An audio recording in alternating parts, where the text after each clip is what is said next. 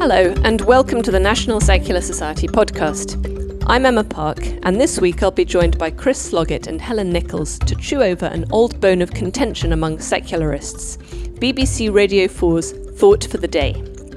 We'll be discussing whether it is right that this major programme should confine itself to, as its webpage explicitly states, speakers from the world's major faiths. And while we're on the theme of the influence of religion on everyday life, should parents be entitled to withdraw their children, on religious grounds, from education on the national curriculum about sex, relationships and religion itself? In the second half of the episode, I'll be speaking to Stephen Evans and Alistair Lichton about a consultation recently launched by the Welsh Government on this issue and the National Secular Society's planned response. Referring to the practice of human sacrifice, the Roman poet Lucretius in the 1st century BC said, "So great are the evils brought about by religion." In the 2 millennia since then, there is no doubt that significant good has been done in the name of the major world religions. However, they have also been used to justify acts which, to anyone not sharing their doers' beliefs, are, to say the least, unpalatable. At the same time, philosophers from classical antiquity to the present have produced carefully reasoned ethical systems that do not rely on the existence of a deity to explain why it is a good idea to be nice to people. And contrary to the argument frequently made by religions, philosophy, science and the arts have long offered cogent accounts of how it is possible to have a fulfilling life on this earth now. In Britain today, roughly half the population is non-religious and seems to muddle through daily life much like the religious half. Nevertheless, Thought for the Day, on Radio 4's flagship Today programme, still retains a wholly religious character. In the BBC's own words, the 3-minute series is about reflections from a faith perspective on issues and people in the news. But what makes a faith perspective so special as to merit a daily slot on BBC Radio?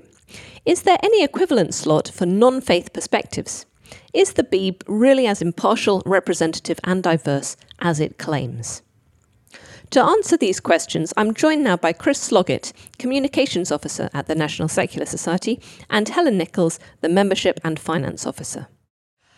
Chris, let's start with you. John Humphrys was on Good Morning Britain recently, criticising Thought for the Day. What point was he making? Yes, so John Humphrys, obviously former presenter of the Today programme and who retired very recently, appeared on Good Morning Britain, and he was asked about Thought for the Day within this interview, and he called it discriminatory, rather pointless and anachronistic. Meanwhile, also one of the contributors to Thought for the Day in the same week, actually, Indarjit Singh, actually quit the slot because he said that the BBC had tried to block him from discussing a guru from his religion, he's a Sikh, who fought against the forced conversion of some Hindus to Islam in 17th century India. So Indarjit Singh was complaining that his free speech had been compromised, essentially. In response to John Humphrys' remarks, we at the NSS have written to the BBC to urge it to reform or scrap Thought for the Day. So Chris, could you go into a bit more detail? What are the NSS's main objections to Thought for the Day? So, well, John Humphrys, I think, was right to describe it as discriminatory. It excludes non-religious people, and also it encourages the idea that we all benefit from a bit of religion in the morning. So that's a sort of highly contentious view. It also furthers the narrative that morals come from religion, and many people would argue the opposite, and some people would see religion as a source of ill. That, I think, is a legitimate point of view. And a lot of people would say, well, their morals don't come from religion. I noticed that the BBC used to have a whole section on its website called Religion and Ethics, but it seems to have cut that, perhaps in reflection of these ideas. Helen, on that point, how does the NSS propose to reform Thought for the Day? Do you want to get rid of it altogether? It's up to the BBC to decide how to reform it. If most listeners find it tedious, they could scrap it altogether. However, if they want to keep it going, they could easily open it up to non-religious people. Some new perspectives might also liven it up a bit. Make it less boring. You never know. Chris? Yeah, so when we've written to the BBC, what we've suggested is reforming it into an ethical current affairs slot if the BBC is committed to keeping Thought for the Day. So that would mean religious people could still contribute, but that would be on equal terms. You wouldn't have to shoehorn religion in order to get heard within these 3 minutes. And given the decline in religious identity across the UK, if the BBC was treating potential contributors equally, you wouldn't necessarily expect religious perspective to dominate such a slot. On the other hand, though, Thought for the Day is only about 3 minutes long. Does it really matter if such a short slot is reserved for religious figures? Aren't there plenty of other opportunities for non-religious speakers to contribute to the Today programme and the rest of BBC Radio? Helen, what do you think? If it was called Sermon of the Day, maybe it wouldn't matter quite so much.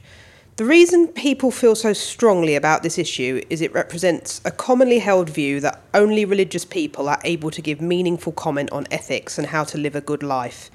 In many respects, it's similar to the collective worship requirement in schools, which rests on the presumption that children cannot have a meaningful school assembly unless they worship a deity that some or even most of those present do not believe in. Thought for the Day reminds me a lot of my high school assemblies. It gives us a brief morning sermon in the hope that it'll make us better people. However, the exclusion of non-religious voices implies that they consider those perspectives to be less worthy and less meaningful. Yes, so of course there are plenty of other opportunities for non-religious speakers, but those are opportunities for religious speakers too. There's no part of the Today programme where religious people are excluded. There is a part of the Today programme where non-religious people are excluded. That really is the key issue there. Sure. How long has the NSS been campaigning on this issue, Helen? For decades. Thought for the Day has existed since the 1970s. In 2002, we were a signatory to a letter to the BBC governors asking for non-religious voices to be allowed on the programme. It led to Richard Dawkins being given a slot to do a secular Thought for the Day. However, they didn't let him go in the regular slot. It was an extra. They didn't want him to desecrate the religious segment with his presence, and they didn't want to open the door to other non-believers. As membership officer, have you had any response from the NSS's members about this topic? This topic is dear to the hearts of our members. It was raised at least twice at our last AGM, and one of our affiliate groups, the South East London Humanist Group, have a monthly protest outside Broadcasting House. I went along once. There was quite a crowd, and I saw lots of BBC employees expressing their support as they walked past. While I was there, Sarah Spatz-Sands spoke to some of the organisers about coming onto the Today programme to discuss the protest. I've since heard that they finally did that a few months ago. Their focus is on getting a humanist on the programme, and that's fair enough because they are a humanist group. We put our emphasis on the broader point that a person does not need to subscribe to any clearly defined belief system in order to provide a spot of meaningful reflection at breakfast time. Chris, do you think there's a good chance that the BBC will finally reconsider its position? Well, the BBC's been quite stubborn on this in the recent past. We have raised it a few times in the last few years, but public opinion may mean that it decides change is overdue. So we commissioned some polling last year, and that found that only 18% of British people, that's fewer than 1 in 5, thought for the Day should always feature religious content. And a lot of people sort of saw Thought for the Day as an irrelevance. More than half of respondents sort of didn't agree or disagree with the idea that Thought for the Day should still exist. So it may be that the BBC partly thinks, well, this just isn't going down very well with the audience, and public opinion may just pressure it into changing as well. There's also, I suppose, the question of whether or not it's compatible with the BBC's commitment to impartiality. I think that's a question that the BBC should certainly be asking itself, whether having 3 minutes within a programme which is specifically designed to pushing this religious agenda, and which I think, as Helen said, does endorse this idea that religion is the source of ethics and morals, whether that is compatible with a public service broadcaster that has a very clear remit to be impartial.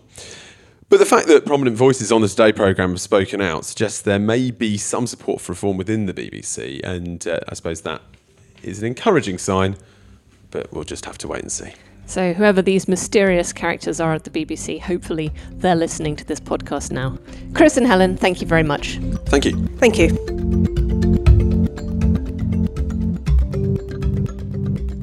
A new curriculum on religious education and on relationships and sexuality education is due to be introduced in Wales in primary schools and the first year of secondary schools in 2022. The Welsh Government has recently launched a consultation entitled Ensuring Access to the Full Curriculum, which considers the impact that would be made on parents if they were no longer allowed to withdraw their children from RE and RSE classes for religious reasons. The Welsh Government is also considering whether to change the title of RE to Religions and Worldviews. Are these good ideas? I'm now joined by Stephen Evans, CEO of the National Secular Society, and Alistair Lichton, Head of Education. Stephen, starting with you, why has the Welsh Government launched this consultation? What's the purpose behind it, and why now? So this is all part of a broader project to overhaul education and create a new curriculum for Wales. It's probably the biggest reform to Welsh schools for decades. So as part of that reform, the Welsh Government is proposing to ensure that every child in a maintained school in Wales has the right to access a broad, a balanced curriculum. This includes access to religious education and relationships and what they're calling sexuality education, RSE. So to do that, they're reforming the subjects and removing the long-standing parental opt-out. Now, the government says, and I quote, that it wants all children and young people to have access to learning that supports them to develop tolerance, empathy, and understanding of different people, cultures, and communities, and in understanding their rights and the rights of others. So this all sounds really good, really positive, but the parental opt-outs have long existed in education to protect parental rights and religious freedoms, particularly where RE has sometimes been more akin to religious instruction and not really a proper academic subject like anything else in school. So this is a contentious move from the Welsh Government, and I think if they plan to remove the opt-out in faith schools, they may well have a legal problem. So this consultation is really about working out where the crunch points are and what the implications of this shift in policy might be.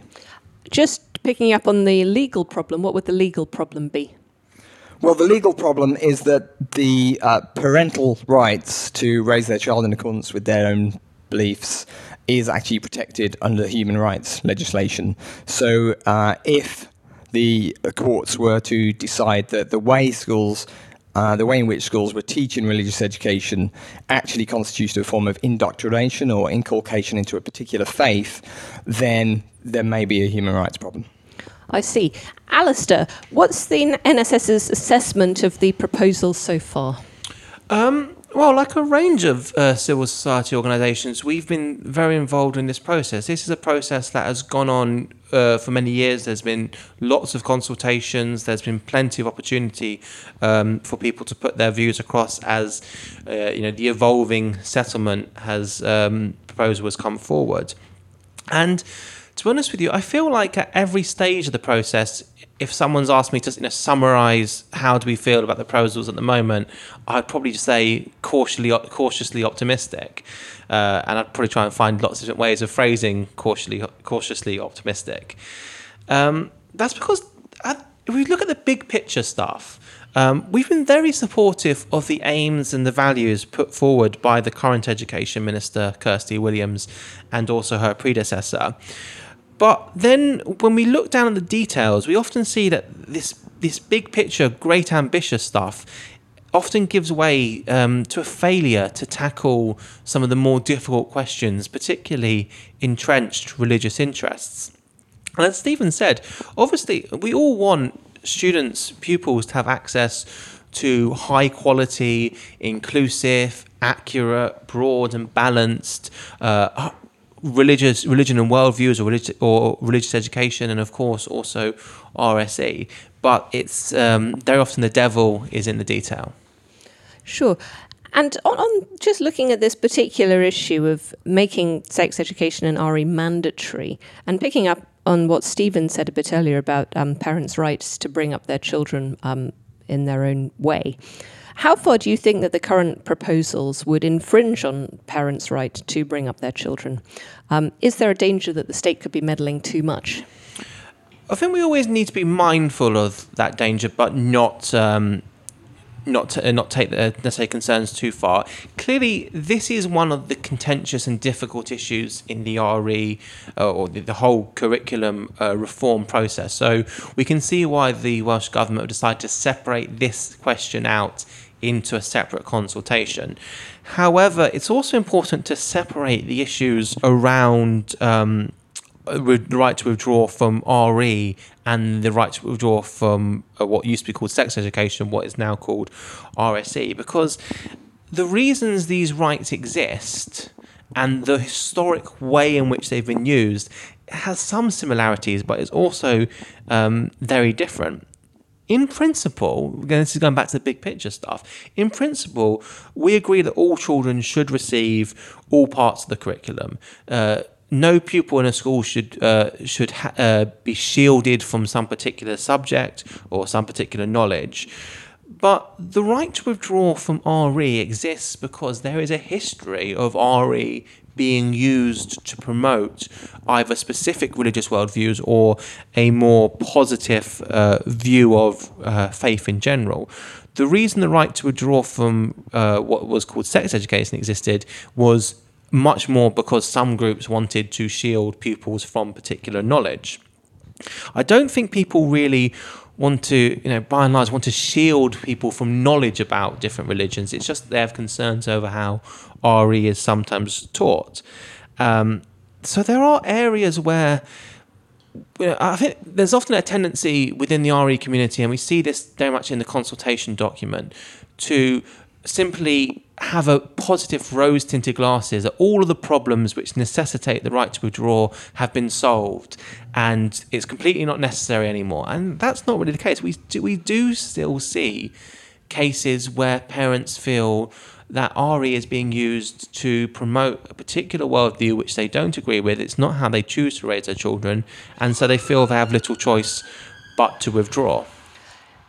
Do you think the problem with this, Alistair, is really about continuing the right to withdraw? Do you think it's just a question of reforming the way RE is taught? If we get all of the reforms that we'd like to the way that RE, or I guess we should start getting used to calling RW, is taught, then the right to withdraw shouldn't be necessary.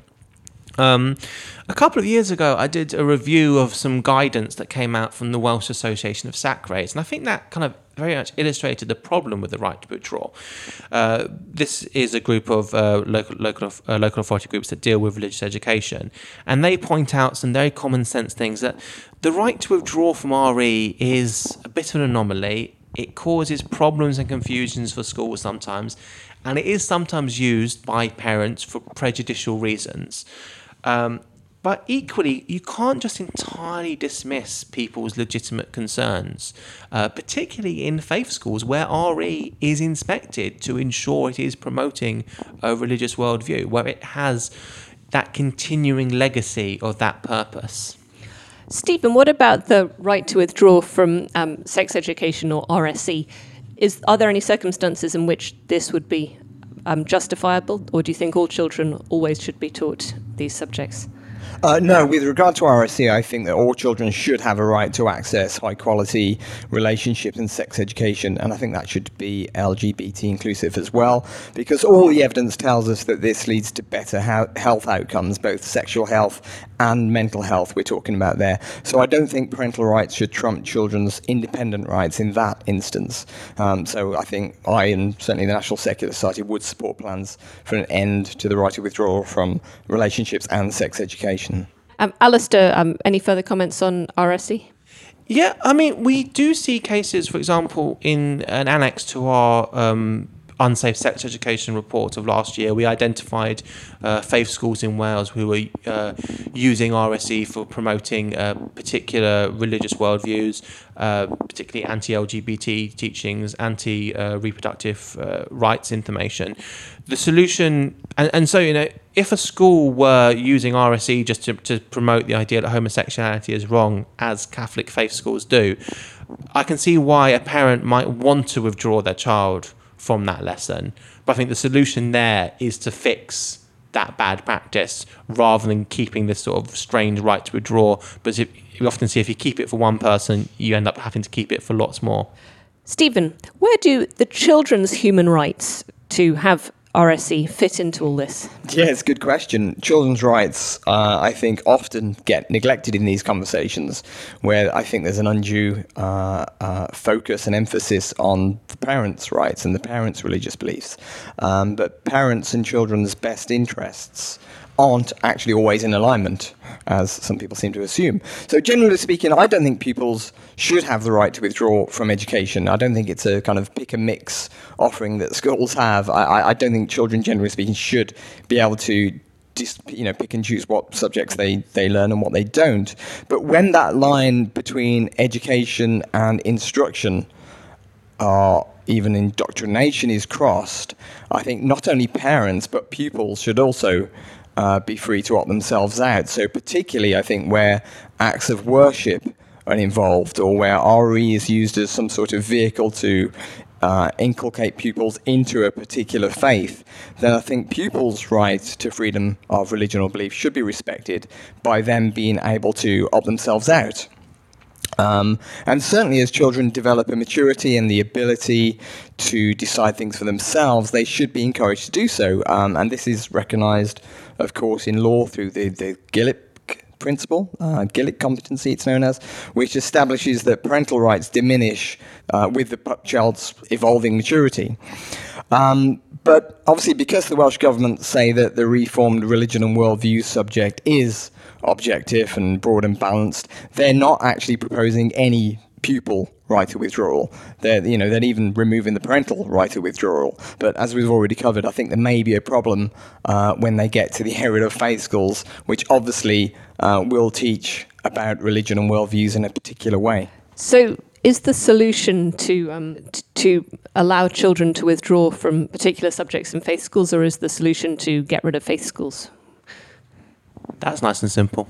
Well, certainly, I think all parts of the school day in every school should be inclusive of all pupils. So I think the only way you really get to a properly broad, balanced and pluralistic education system is if you have an inclusive secular education system and you don't allow religious organisations to run schools. Because speaking as a former teacher, I would just be slightly worried that if children had the right to withdraw from certain lessons, how are they really to know what counts as education and what counts as indoctrination? Sure, and as I said right at the beginning, I don't think pupils should be able to pick and choose what areas of the curriculum they learn. I think the emphasis should be on making sure the curriculum is appropriate for all pupils.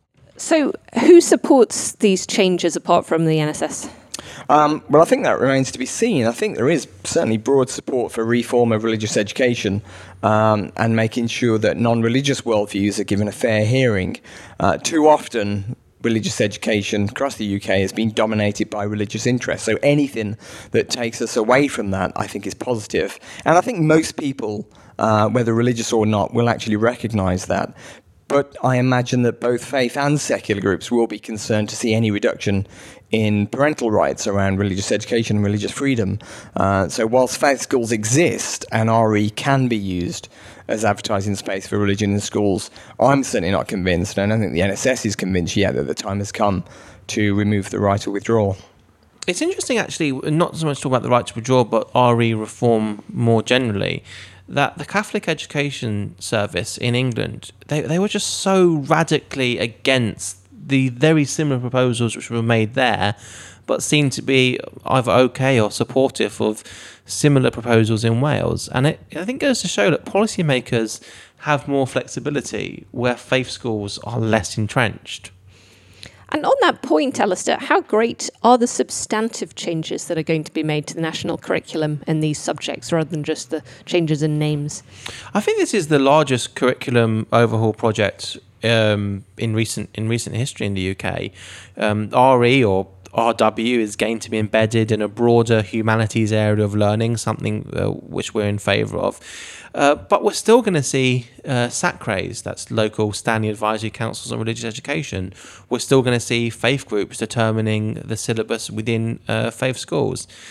There's a move towards reflecting the changing religious demographics and greater inclusion of non-religious worldviews. They've introduced something called the pluralist requirement, and they've put that in capital letters, so it sounds very important. But that doesn't solve every problem. I think there's often this idea that all these problems can just be solved by greater breadth. So, well, RE has become what started off as just an advertising space for Christianity, and then it became an advertising space for Christianity and also other religions, and now let's give a bit of advertising space for humanism. But that doesn't solve all the problems. The consultation document talks about that there won't be any indoctrination in the subject, but you can have bias within the subject without it rising to the level you'd call indoctrination. You can have a biased view being presented, an inculcation, an immersion in a religious way of thinking, increasing focus on the importance of religious views. So there are going to be substantive changes to the content, but what about the names of the subjects? In fact, there are two changes proposed. This idea that sex education is going to be renamed relationships and sexuality education, and that religious education is going to be renamed religions and worldviews. Alistair, can you tell us what is the idea behind these proposed changes? I think the RSE name change draws strongly on the recommendations of the Welsh Government's own expert panel. It reflects that it's about rights and responsibilities in all types of relationships, and so it discusses a wider range of issues than simply the physics and mechanics of sex or sexual relationships. RSE covers peer relationships with adults, the understanding of children's what their rights are, so that it draws in things like anti-bullying, other ethical issues. The RE/RW name change, again, that draws on recommendation of experts, in this case from the Commission on RE. That's intended to, I think, give the subject a fresh start and increase the importance and the relative esteem of non-religious worldviews. Are these name changes themselves going to make a difference to the way the curriculum is taught or its content, or are they just window dressing? People in the RE community do love discussing possible subject name changes. So I think a subject name change can send an important message, but ultimately it is about more than just a name change. We need to, you need a cultural change. You need the curriculum content, and not just the content, but you need strong protections of what are the values of this subject. I think we should also recognise that the name still frames religion as the default. The subject, the curriculum and content talks about worldviews that are analogous to religion, so religion and worldviews, and that definitely places non-religious worldviews in a limited sense of understanding. So it leads to just non-religious worldviews and humanism being used synonymously. It leads to approaching the study of non-religious worldviews as if they're also religious, and it frames that religion is the important one and non-religious worldviews are very much secondary. So we do need the cultural change to completely move beyond faith promotion. We need to see that it's not just a problem if a faith school or another school is promoting just their religion as true. It's also a problem other forms of bias, and these can sometimes be subconscious bias, because many within the RE community do see their job as promoting a positive view of faith, and particularly in faith schools where it's not just a positive view of faith but a positive view of a specific faith. That's always going to have an institutional bias. So far we've been talking about changes which apply to the maintained sector in Wales. Stephen, what about in the private sector, and what about in the rest of the UK? Well, as you'd expect, private schools do have greater freedoms. They don't have to follow the national curriculum. And parental rights of withdrawal have actually only ever applied in the state sector. They don't apply in the independent sector anyway. That said, schools in the independent sector should still certainly be held to particular specific standards, and they certainly shouldn't be able to undermine the rights of children as set out in the UN Convention on the Rights of the Child. With regard to the rest of the country, well, in terms of religious education, progress has been and continues to be painfully slow. Reform of RE appears not to be high on the list of government priorities, certainly in England. Last year we saw the findings of an independent commission on religious education, which made various recommendations broadly in the right direction, as far as we're concerned, I think. But the response from the government has been disappointing, to say the least. Make no mistake, religious education is withering on the vine, certainly in England. Which many people may think is no bad thing, with some justification, I might add. Community schools often neglect the teaching of RE or do it badly. Faith schools certainly teach it, but tend to teach it in a more biased and partisan sort of way. So the subject for me has little credibility left, and it really does need a significant reform. But there's no sign of that reform anytime soon, unfortunately. What I think we need to see is all vestiges of confessionalism removed. And in fact, I would move away from the whole concept of religious education as a specific area of the curriculum, as a separate and distinct subject. I definitely think pupils should be entitled to learn about religions and beliefs, about a diversity of religions and beliefs and their impact on society. But teaching of religion and belief could absolutely be part of a broader civics-based curriculum that teaches, yes, about religion and belief and about religious diversity, but also about human rights, politics, the democratic process, and what it means to be a citizen. And education about secularism, of course, I think would form part of that subject. And we have an amazing range of free resources at exploringsecularism.org. Stephen, anything further to add to that? Not really. Just that I hope that listeners in Wales will engage in this consultation and certainly make their views known. We'll be emailing members and supporters. I'm sure we'll also be posting details about how to get involved in our weekly Newsline bulletin. So, stay tuned. Stephen and Alistair, thank you very much. Cheers. Thank you. That was episode 17 of the National Secular Society podcast, hosted by Emma Park. If you would like to help us challenge religious privilege and support freedom of and from religion in Britain today, why not become a member of the NSS? Full details are on our website at secularism.org.uk/podcast. If you like this podcast, you can find more episodes on the website, along with further information about the topics discussed. Thanks for listening.